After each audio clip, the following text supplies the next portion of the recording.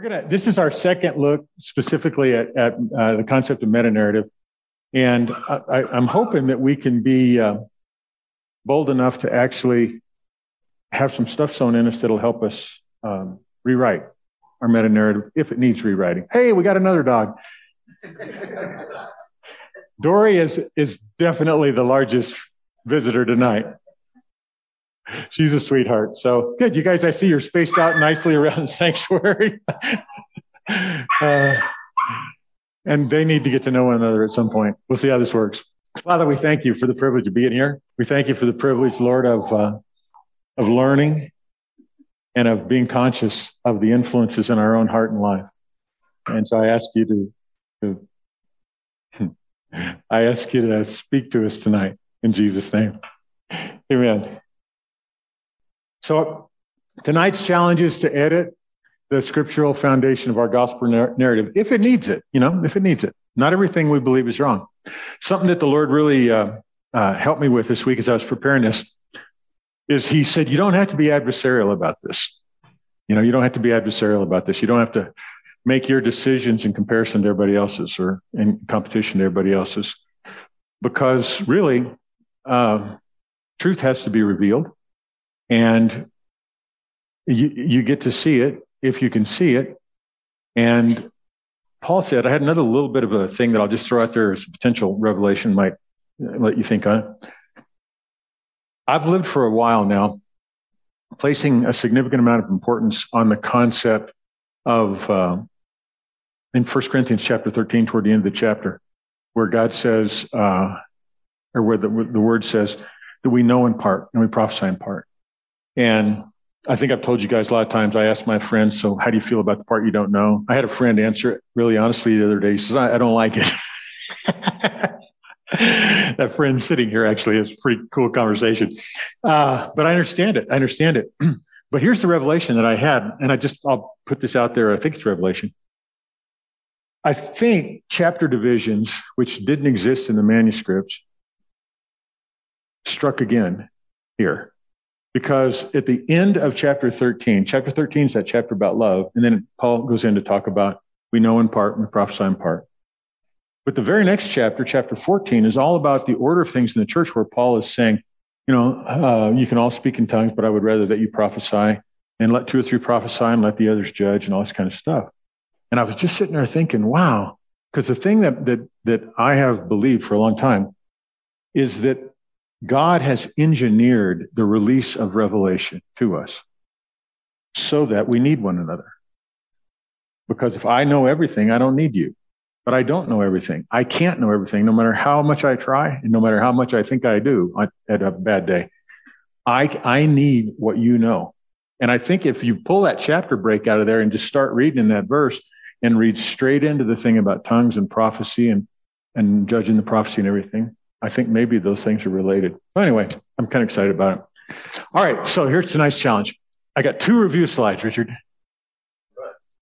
One of them is to become conscious of our meta-narrative is important because the influences exerts on what we believe and how we hold to and share the beliefs we have.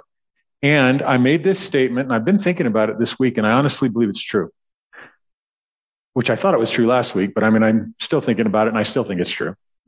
It is literally impossible to significantly change your beliefs without changing the underlying meta-narrative. Because the story that's running behind what you see is, in fact, going to govern what you believe. And so that's why it's worth taking a look at the idea of meta-narrative, even though it's a little bit abstract. And it's abstract because we don't always think about it. But there is a story about life that makes us see things a certain way. And you can try as much as you might to change how you see them, but if that story doesn't change. So maybe that's a clue as to how we can transform the way we think. Okay. A meta-narrative is a fancy-sounding word describing a set of foundational assumptions in story form that we rarely question, that lie behind and shapes how and why we see and interpret the data. And when I say data, in our context, I'm talking scriptures and doctrine. It could be anything, though, politics or whatever. Events and personal experiences in the way we do. So let me read it without breaking it all up.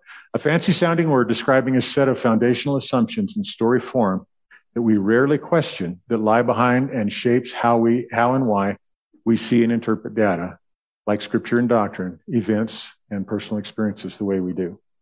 So most of us think that we react objectively and rationally to data. Most of us think when we read the scripture, we are interpreting it correctly. But all of us know, if you slow down and think a little bit, that there's a dozen ways to see something, a dozen ways to think about something. And so there's the definition. You're welcome. So here's the assumption for tonight's exercise. While there are a lot of factors that can and do contribute to our individual meta-narratives, tonight we're going to rally around the role that Scripture, and I emphasize this, can and should play in shaping our Gospels through our meta-narrative. When the Lord told me that I don't have to be competitive, and we don't have to be competitive thinking about this, I realize how easy it is to be critical of my former thoughts, my former doctrines, or of other people's current doctrines. And sadly, it goes on in church really all the time. You know, on social media and church sites and all kinds of stuff. So tonight, I'm going to actually be sharing some lists from other ministries of scriptures that are put up in presenting the gospel. And I'm not doing this at all to be critical. And I'm not even really critical, but I do want to point a couple things out about them, because I think Joyland has the responsibility as well to have a scriptural foundation for what we believe about the gospel. So that's kind of what we're going to do. And I do think the reason I emphasize that one situation is I do think that the scripture holds and should hold a very significant place in determining how we talk about things like the gospel, how we think about our theology. Scripture precedes theology, or it should, but it isn't the limit of our experience, but it does inform that meta-narrative story. So we'll try to talk about that a little bit. Okay, this first one. Now, these are some tedious little slides, so I apologize for how small the font might be, but I think you can read it pretty good up there. So this first one has 9 scripture references, and I found it called the Roman Road to Salvation, or the Path to Salvation. Pretty familiar. It's been around forever since I was young. And so these scriptures are going to be in Romans, obviously. So here's the first one. Romans 3, 9 through 12 and verse 23. All are under sin. Now, I don't know another way to do this except look them up and read them to you. And so we'll see how good I am at getting around in my Bible and reading at the same time. So 3, 9 through 12. What then? Are we better than they? Not at all. For we have already charged that both Jews and Greeks are all under sin. As it is written, there is none righteous, not even one. There is none who understands. There is none who seeks for God. All have turned aside. Together they have become useless. There is none who does good. There is not even one. So that is 9 through 12. And then 23. Now, I just wrote this the way they had it on their scripture thing. You know me. You know what I think like. So I was like super curious what 13 through 22 was, because context means stuff. But I'm not going to dig into it too much. It's a continued quote, and it talks about the law and all this kind of stuff. But then when you get down to 23, it says this. For all have sinned and fall short of the glory of God. And Dan pointed out a couple weeks ago, and we've looked at it a couple other times, the very next verse that is connected with that, only separated by a comma, is, and we are justified freely by the grace. So, but the emphasis on that verse is no one does righteously, and all have sinned, fallen short of the glory of God. Romans 6:23. Romans 6:23. For the wages of sin is death, but the free gift of God is eternal life in Christ Jesus our Lord. That's the whole of that scripture. Romans 5:8.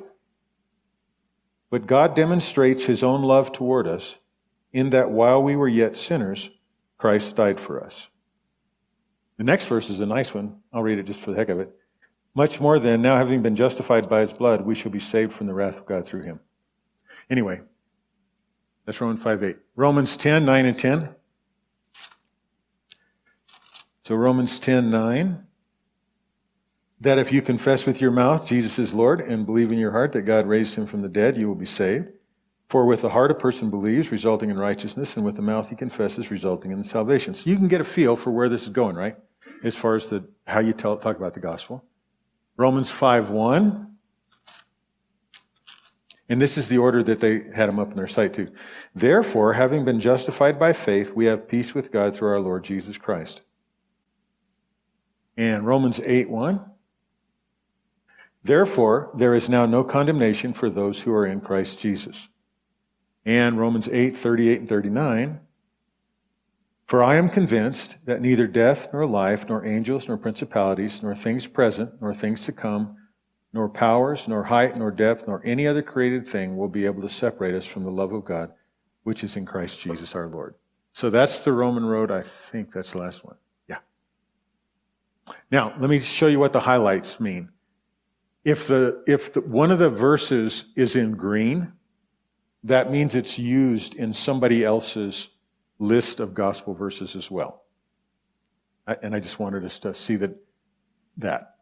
And then I highlighted the issues of sin and love. And so in this one, there's 3 references to sin or sinners, and there's 1 reference to love. So that's what those colors are about.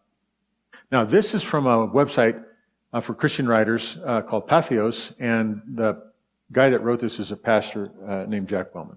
I don't know Jack, but this is his list.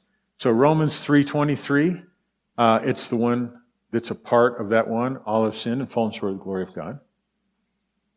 Romans 6:23 is the same one, that the wages of sin is death, but the gift of God is the free gift of God is eternal life. Romans 10:9 and 10 is confess with your mouth and believe with your heart. We already looked at that one.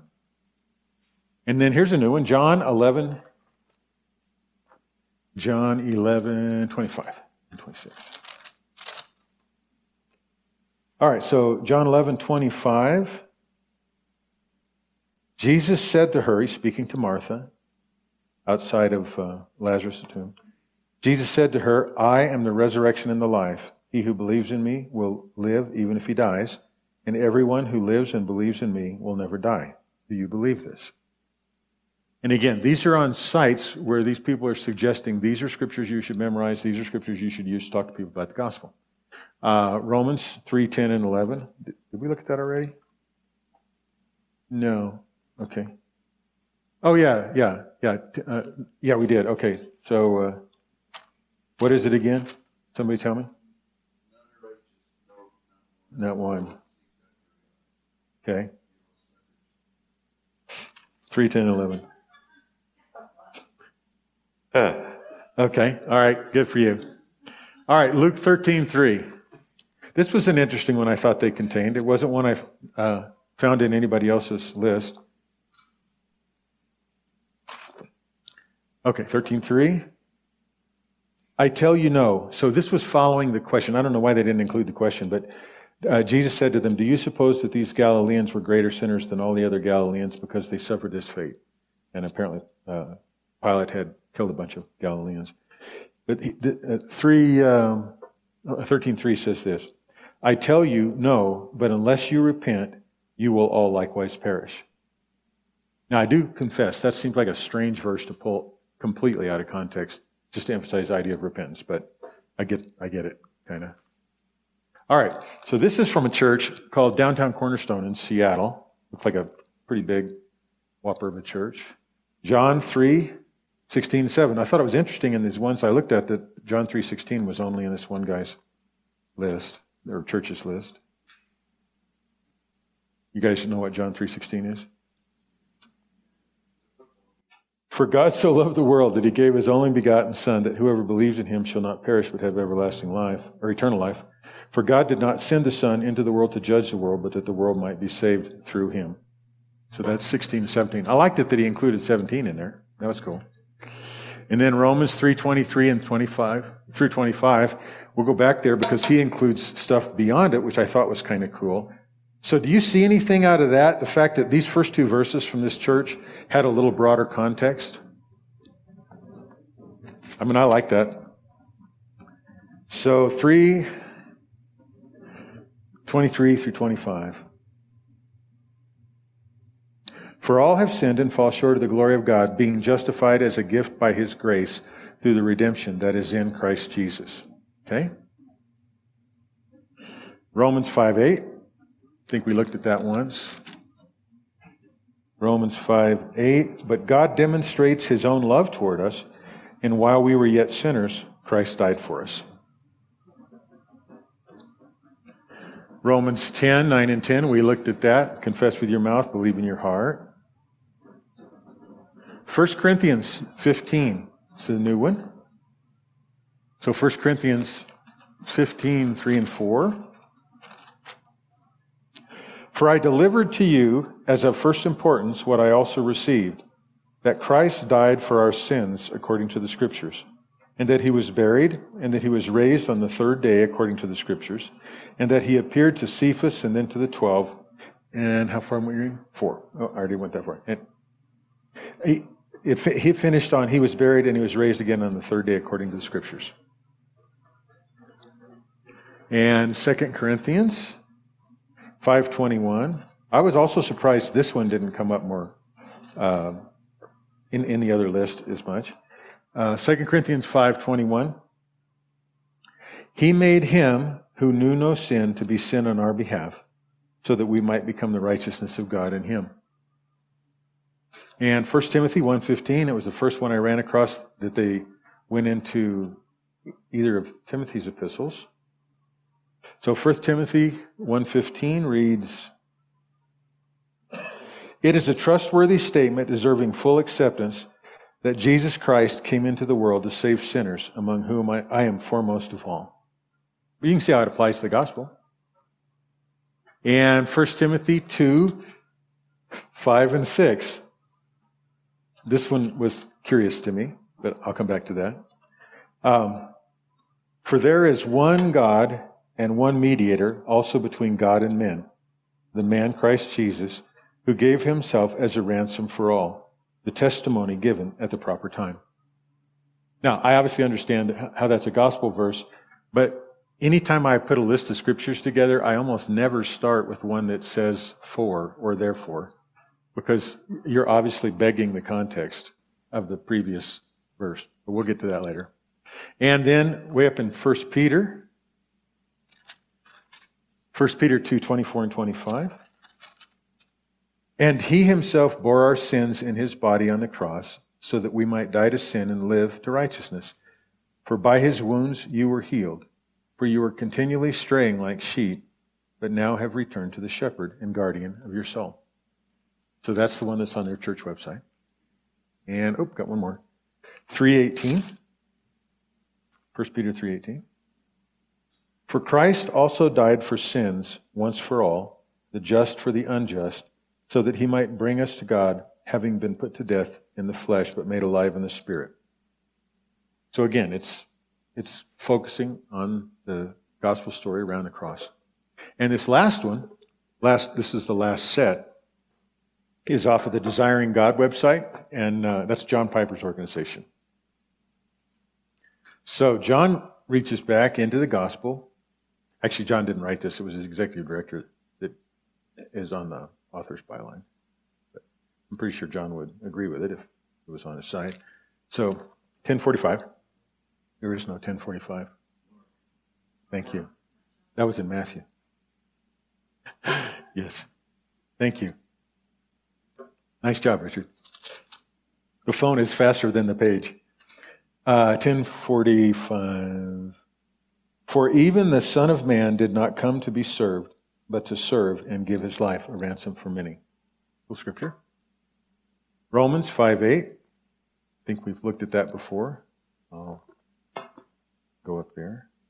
Go. So Romans 5:8. But God demonstrates his own love toward us in that while we were yet sinners, Christ died for us. I like that verse. Romans 6:23. The wages of sin is death, but the gift of God is free gift of God is eternal life in Jesus Christ. Romans 8:28. And we know that God causes all things, is that right? Oh, 8:32. Dyslexia going on here. 8:32. He who did not spare his own son, but delivered him over for us all, how will he not also with him freely give us all things? Let me read that again. I'm going to make a comment on that later. He who did not spare his own son, but delivered him over for us all, how will he not also with him freely give us all things? 2 Corinthians 5:21, he made him who knew no sin to be sin for us, that we might become the righteousness of God.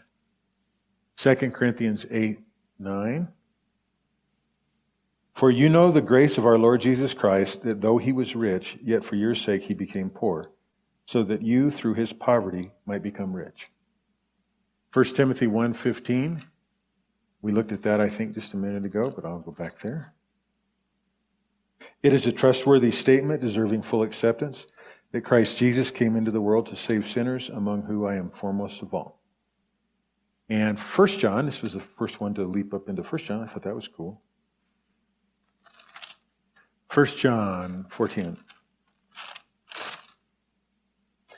In this is love, not that we love God, but that he loved us and sent his Son to be the propitiation for our sins. That one has both love and sin in it. And then Revelation 5:9. Yeah, oh, there it is. And they sang a new song, saying, worthy are you to take the book and to break its seals, for you were slain and purchased for God with your blood men from every tribe and tongue and people and nation. And then I just wrote an incredibly tiny note that you can't read. But so out of these four ministries and what they posted online as scriptures to talk about the gospel, there are 26 unique scriptures, not counting the ones they've used multiple times. 19 the focus of the scriptures on sin and unrighteousness. 5 focus on God's love. Now, that's not an indictment or anything. That's just the facts of what I did. Now, there's obviously other ministries out there in other sections. So that was kind of wanted you to see. You're going to be impressed because I actually can go back and forth between them now. Yeah. I could even go back to that one if I needed to. Yeah. PowerPoint skill. All right. Now, everybody can see, right? Listening to these scriptures, you can all tell that people are talking about the gospel here, right? They're telling the story of Jesus and all of that. Is there anything else that you see or sense or know that you'd like to comment about? It seems that this is the underworking behind the sort of the plumbing behind the scenes of what the real purpose of the gospel is, if the real purpose is to the relationship with God. So it's like there's a lot of explaining that may be useful for someone who knows Scripture, and for someone who doesn't know Scripture, it's like, thanks. But it doesn't lead you to the relationship, from what I can tell so far. Okay, all right. But it is sort of defining the behind-the-scenes reasoning why a relationship's possible. So it's not like they're wrong or they're bad. It just maybe isn't the right focus. Right, and that's really one of the things I saw when I put the list together. In the Lord, like I say, He had spoken to me about not being competitive and adversarial about it. And so I don't think there's anything wrong with any of the scriptures that we've looked at. I think a couple of them leave out context that are kind of important. And I also think that a couple of them are taken a little bit out of what their natural meaning is. Jen? See, you're asking for observations? Yeah. Kind of like what the need is and what the solution is. That's what I see. That's what they're showing. And how would you define from these scriptures what the need is? Need for Savior to save you from sin, basically. Yeah, I think so. So the need revolves around, I would agree, and I don't think this is being too judgy or anything. I think the need revolves around, these presentations, the need revolves around sin. And the solution is that Jesus died on the cross for that. One of the things that strikes me is there's a lot of transaction here. In the sense, go ahead and give me an example of it, one of them that strikes you that way. Okay. God's love while we were still sinners. Yeah. Okay, that lays a little bit of a foundation. Uh-huh. Through God's love, he sent his only son for the propitiation of sins. That's transactional for sure. Yeah. Okay. Uh-huh. Yeah, again, there's definitely more here about need and solution than there's relationship. Richard? Oh, Richard, I'm sorry. Being the God forgave sin, we're being presented with that you're a sinner and you need someone to change you, and Jesus is the one. Uh-huh. But if you come to the place where the sin is forgiven, you can just present that Jesus is here for you, and you can have life and have it more abundantly. So these presentations, you don't think are featuring the fact that your sins have been forgiven? Yeah, you can see that through the scriptures that they read, that your sins are forgiven. They're already forgiven. I know. But you don't get it out of this But list. you don't get it out of here. You need someone to forgive you for your sins. You're not forgiven yet. There's no, okay. Right. I agree. Yes, sir. I really like this verse, 1 Peter 2:25, which was actually just kind of awkward but cool. For you were continually straying like sheep, but now you have returned to the shepherd and guardian of your souls. That's cool. That's very cool. Yeah. That actually is kind of a relational verse, huh? Yeah. It's hard for me to make a general statement on this because I've seen the same verses presented really terribly and really well. Uh-huh. Romans Road, you can talk about the sin part from a very judgmental, harsh, you're scum and you're so alienated and God hates you, and, really have an emphasis or a focus on that. Or you can just say, there's a problem. Romans 5:8, God's dealt with it. It's done. And then it's the very same verses. So it's a skeleton that's just sitting there, and depending on the person who presents it, you put the meat on it as to what it really actually means and what the emphasis of all those are. Yeah, and I'm pretty sure, don't get me wrong, I'm pretty sure a lot of people get saved. Yeah, it's a couple of dots on a map, and the question is what's everything in between there? And, a lot of people throw it up because this is I've got 5 minutes to tell somebody something. What do I tell them? And that's okay, but also listen to the Holy Spirit. He may and want you to tune that. Some of the counsel wrapped around these lists was just that. If you'll memorize these, you'll be able to talk to somebody about it. Right. That kind of thing. And you probably need to talk about it a lot more. There is a problem, or there was a problem, and it's Romans 5:8. It's dealt with. Yeah. Now let's focus more on the good stuff. Like you would never stop at Romans 3:23, though. You would go into 24. No, because the whole point of that is that, why was Romans written? He explains the whole thing.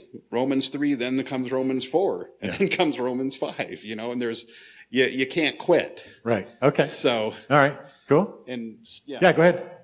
Okay. Anybody else?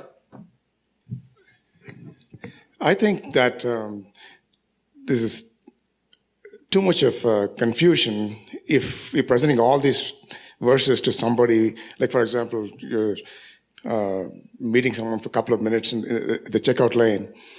You cannot go through all this, and then the logic behind the cause and effect, which is what Paul was very good at.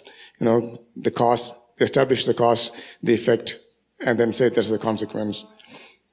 So I think we should start probably instead of the Roman road, have John's road to present the gospel, which is I've seen is very effective. Is John 3:16 and 17, which for God so loved the world, the love is there, that he gave his only son, Jesus, who he came as himself, to die on the cross, that whoever can be Hindu, Christian, Muslim, pagan, Satanist, whoever it is, will not perish. That is the perishing. That is a wages of sin, which is death.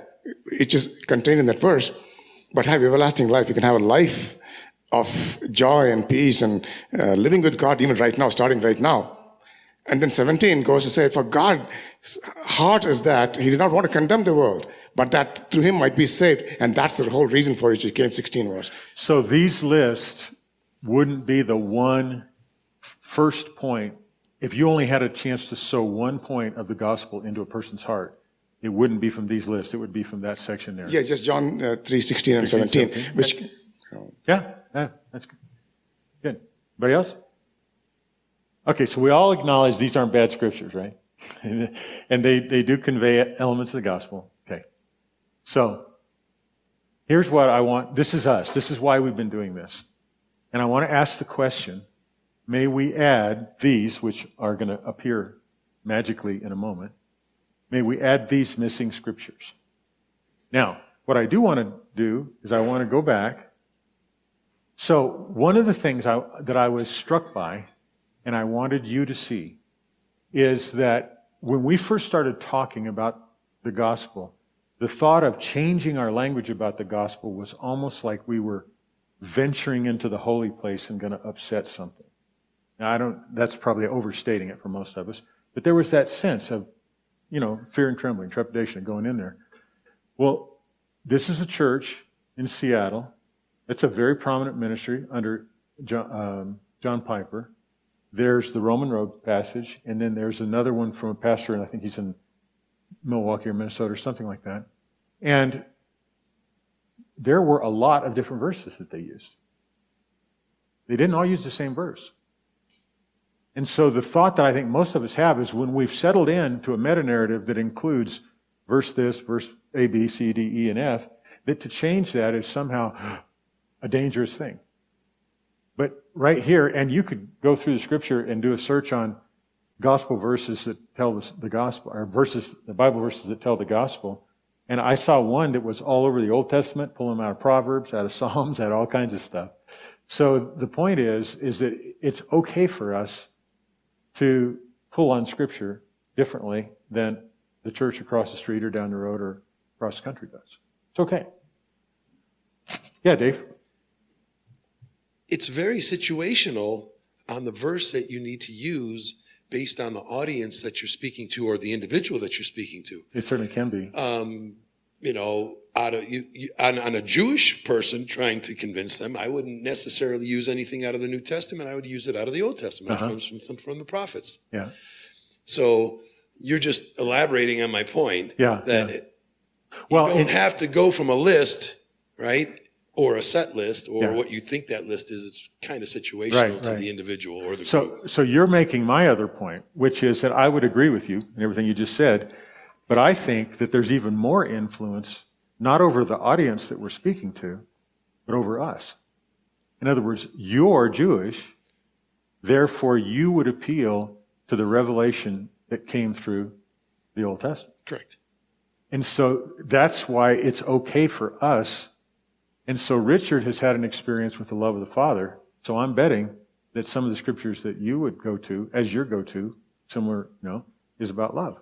Or, so yeah, it's not just about the audience. It's partly, but it's partly also about our heart and where our faith rests in there and what language is comfortable. That's a good point. I'm so proud of being able to back and forth between those scriptures. I'm thanking you for every opportunity to do that. Okay, so now I have another page of scripture that's too small to read like that, except you can read it on the screen. Is it okay if we put in 2 Corinthians 5:18 and 19?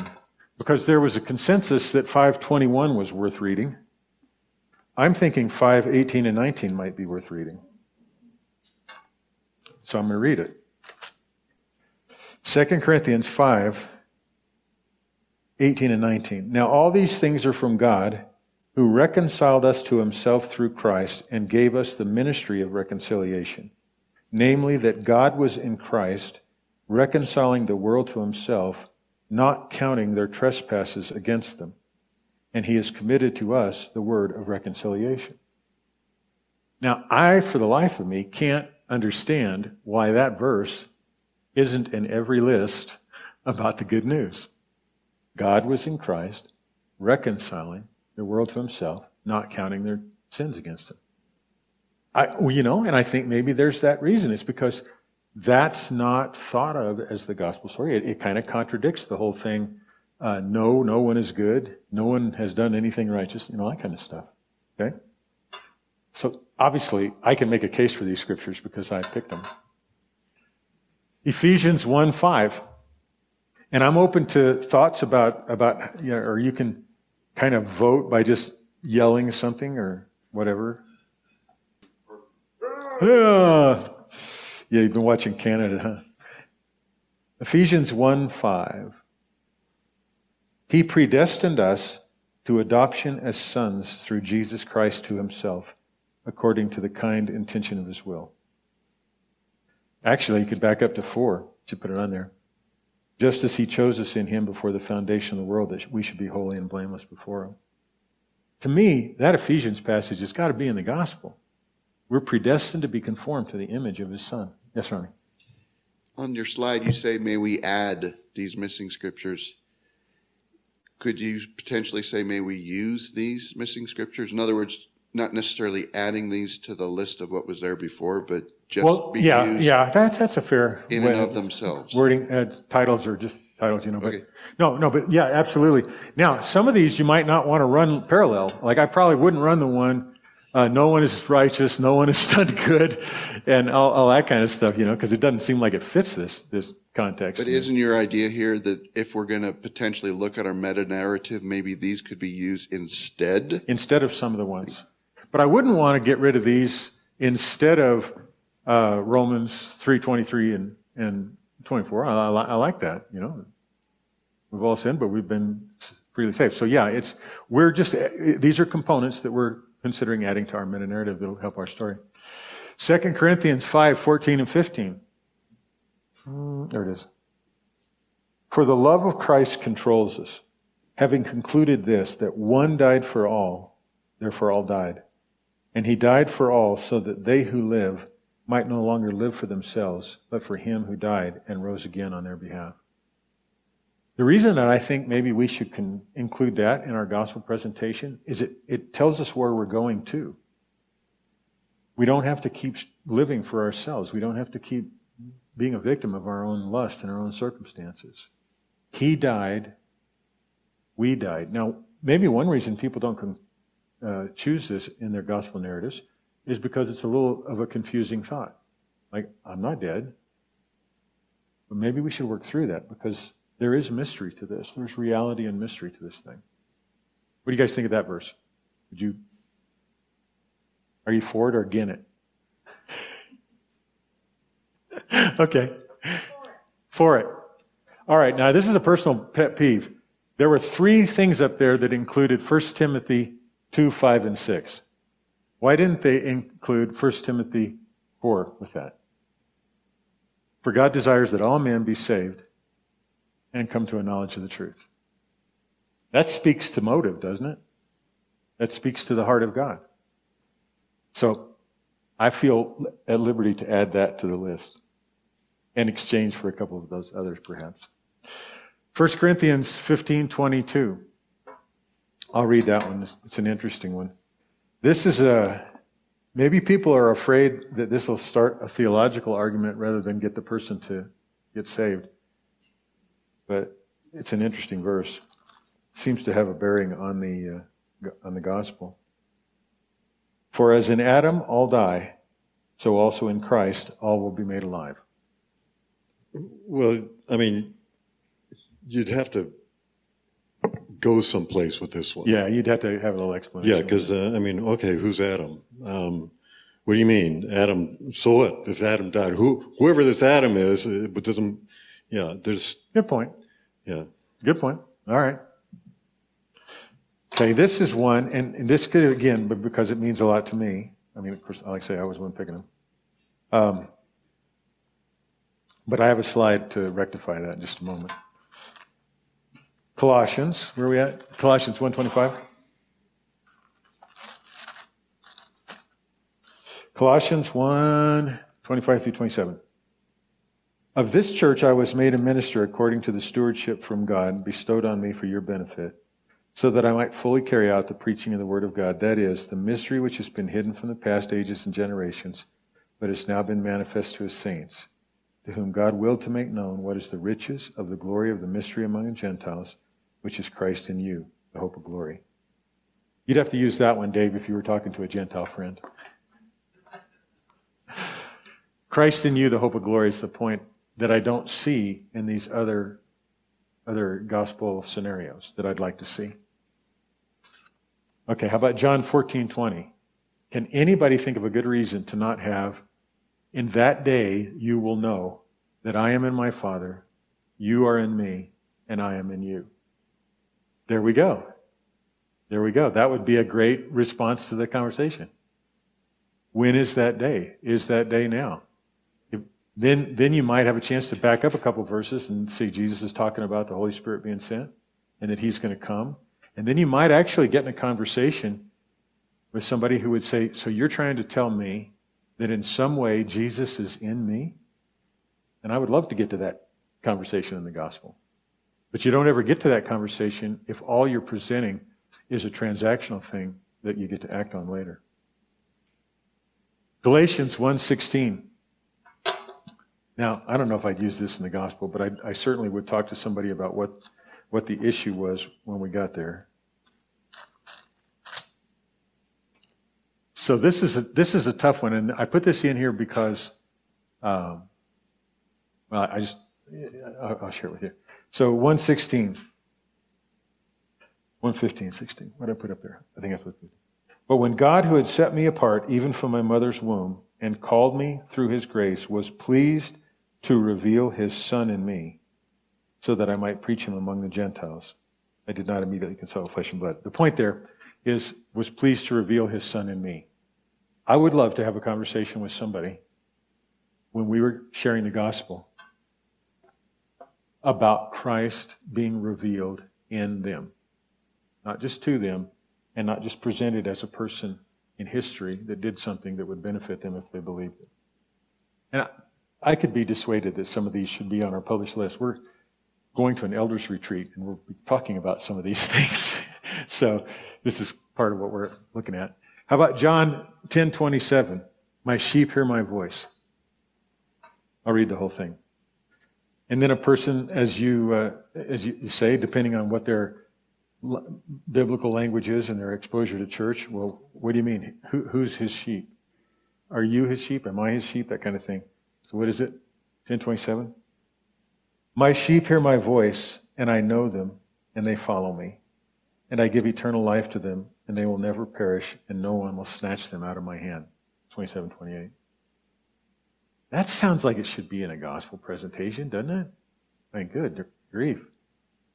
You throw in a little security, comfort. 1 John. I think this is one. Now this one I'll make a case for it. It's a little bit of a complicated scripture. Not really. It speaks to life issues. 4:15 through 20. Whoever confesses that Jesus is the Son of God, God abides in him and he in God. We have come to know and believe the love which God has for us. God is love, and the one who abides in love abides in God, and God abides in him. By this love is perfected with us, so that we may have confidence in the day of judgment.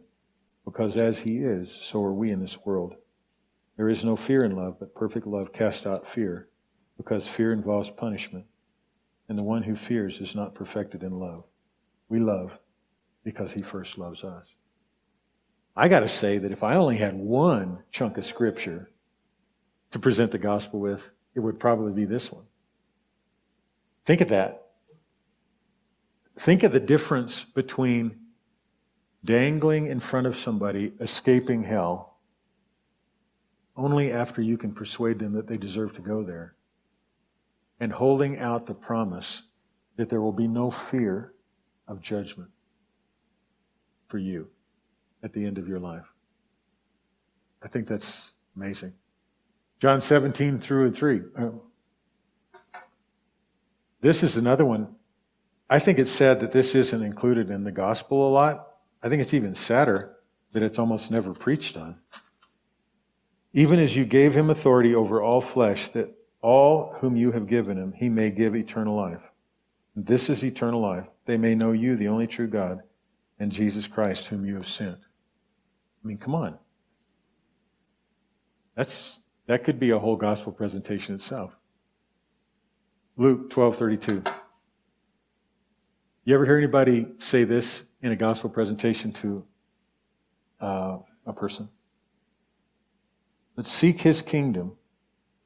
Oh no, sorry. Do not be afraid, little flock, for your Father has chosen gladly to give you the kingdom. That makes for a whole different tone of the gospel presentation. Do not be afraid, little flock, for your Father has chosen gladly to give you the kingdom. And then,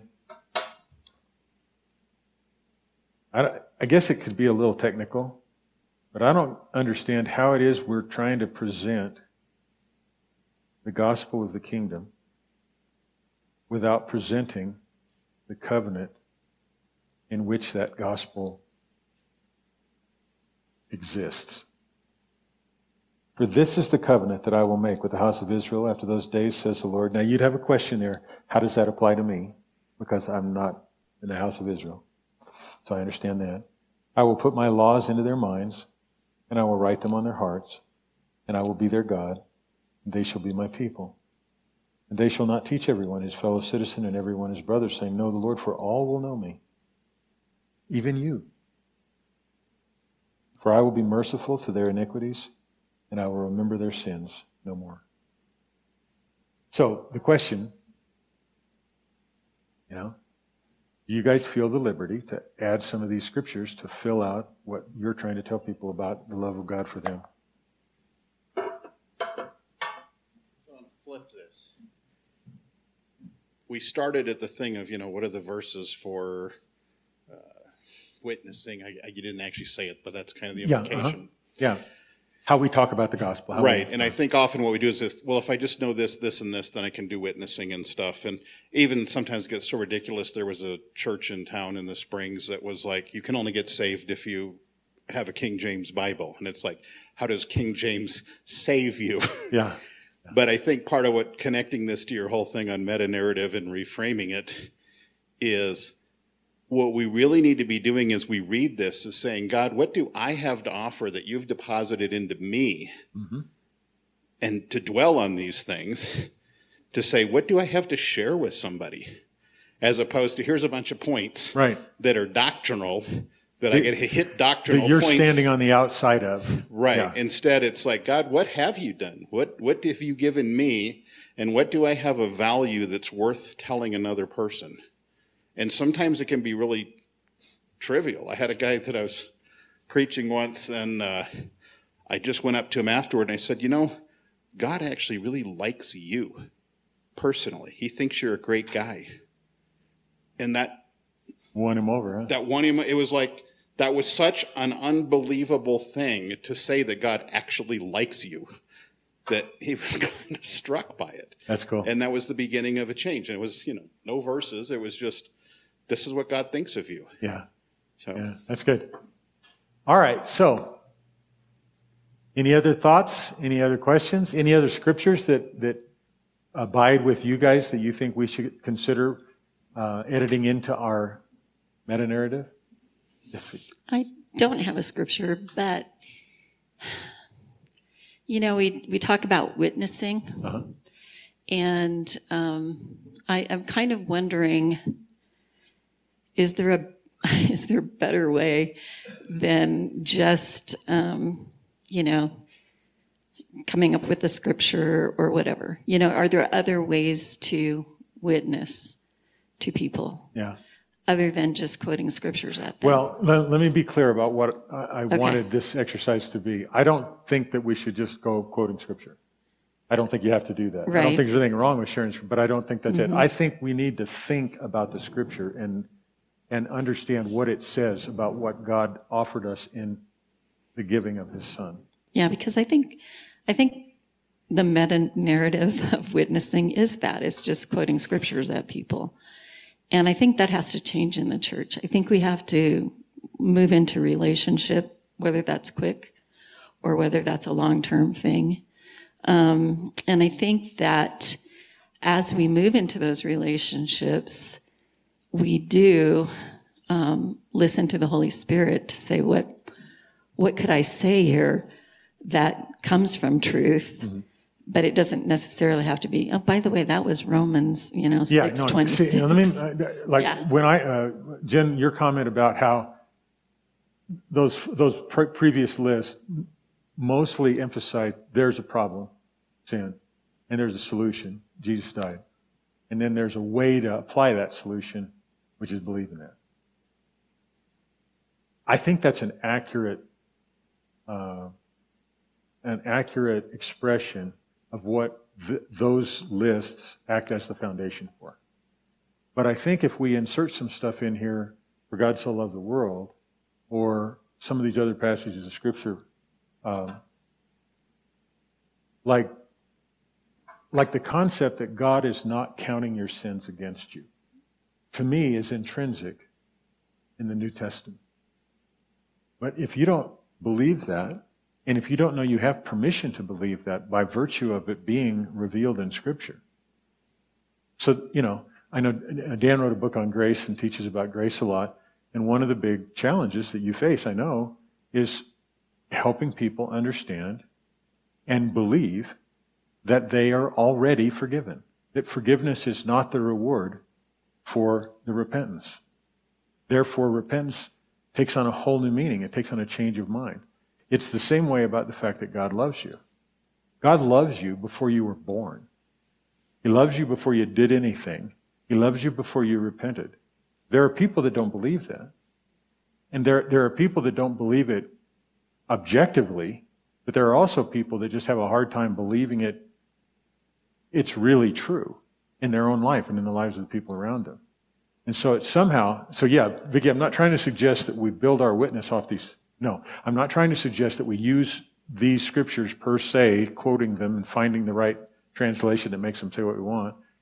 I'm trying to say that we have permission to lay the meta-narrative foundation where I can look somebody in the face and I can say, I know that God loves you. I personally believe I can look somebody in the face and say, I know that the Spirit has been poured out into your life, and if you'll ask Him, you'll hear yes, that He's in you and He's with you.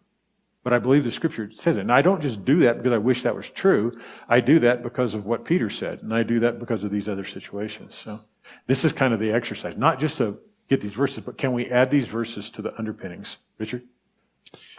I would just add on Ephesians 1, I would add 4 to that too. Okay.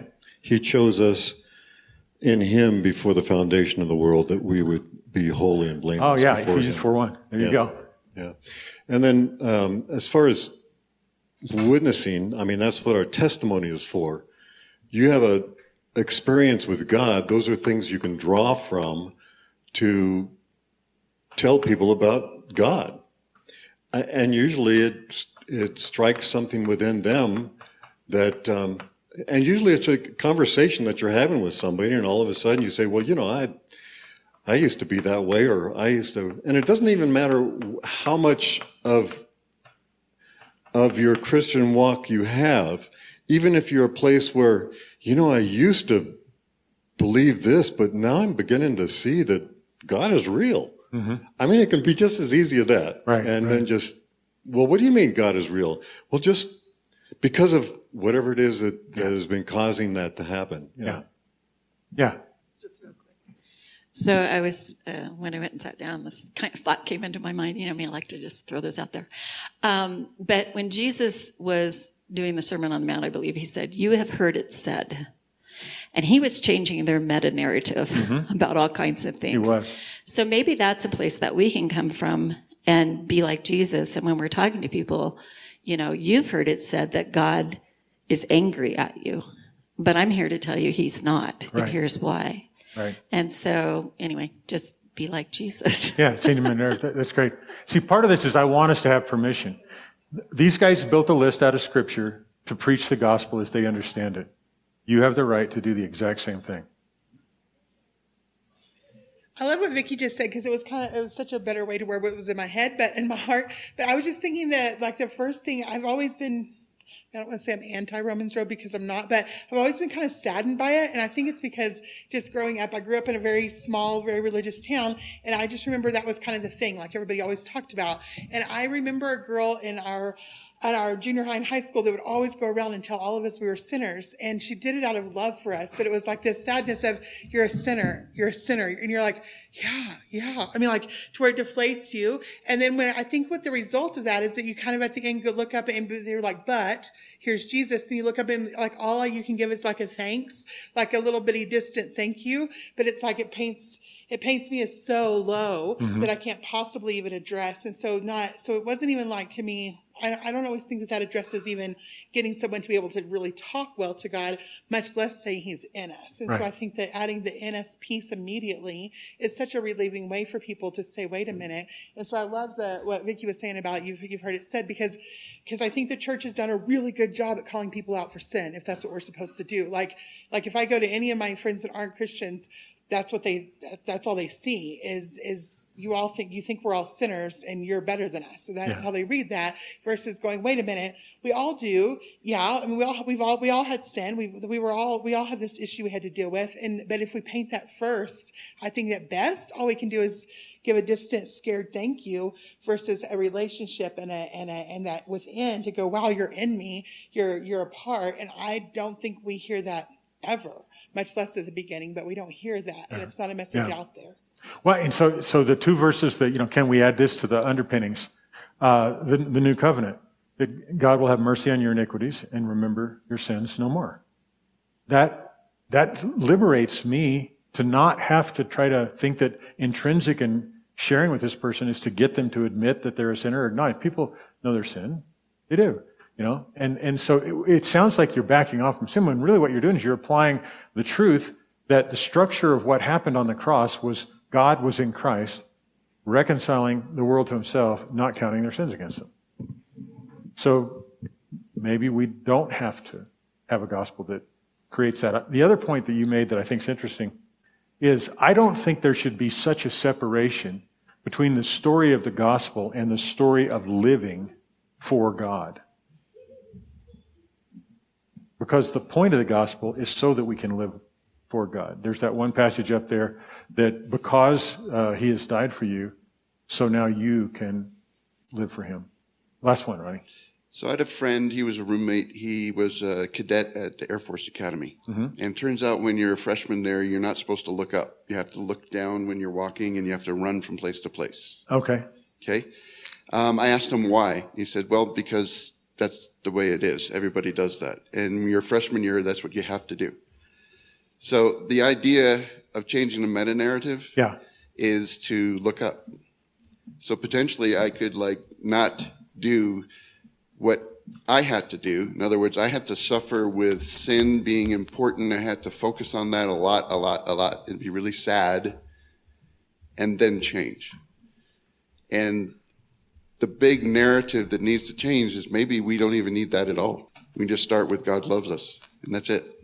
Or maybe we can talk about sin in light of God's love. Maybe, but maybe we don't even need to talk about it. And that may be a little scary for people, that's maybe looking up instead of looking down, because that's what everybody makes you do, because I had to do it, so they're going to have to do it. Right. Just something to think about. I hear that. All right. Well, thank you, guys. I know that was interesting, scintillating. I just wanted you to see basically 3 points. One, you have permission to talk about what God did out of anywhere you want in the Scripture. And so exercise that permission. And then the point is not just to talk about the Scripture, but to apply what it says to life and share your life. Cool. And Joyland has permission to have its own list of scriptures that build its meta-narrative. So we'll probably come up with that.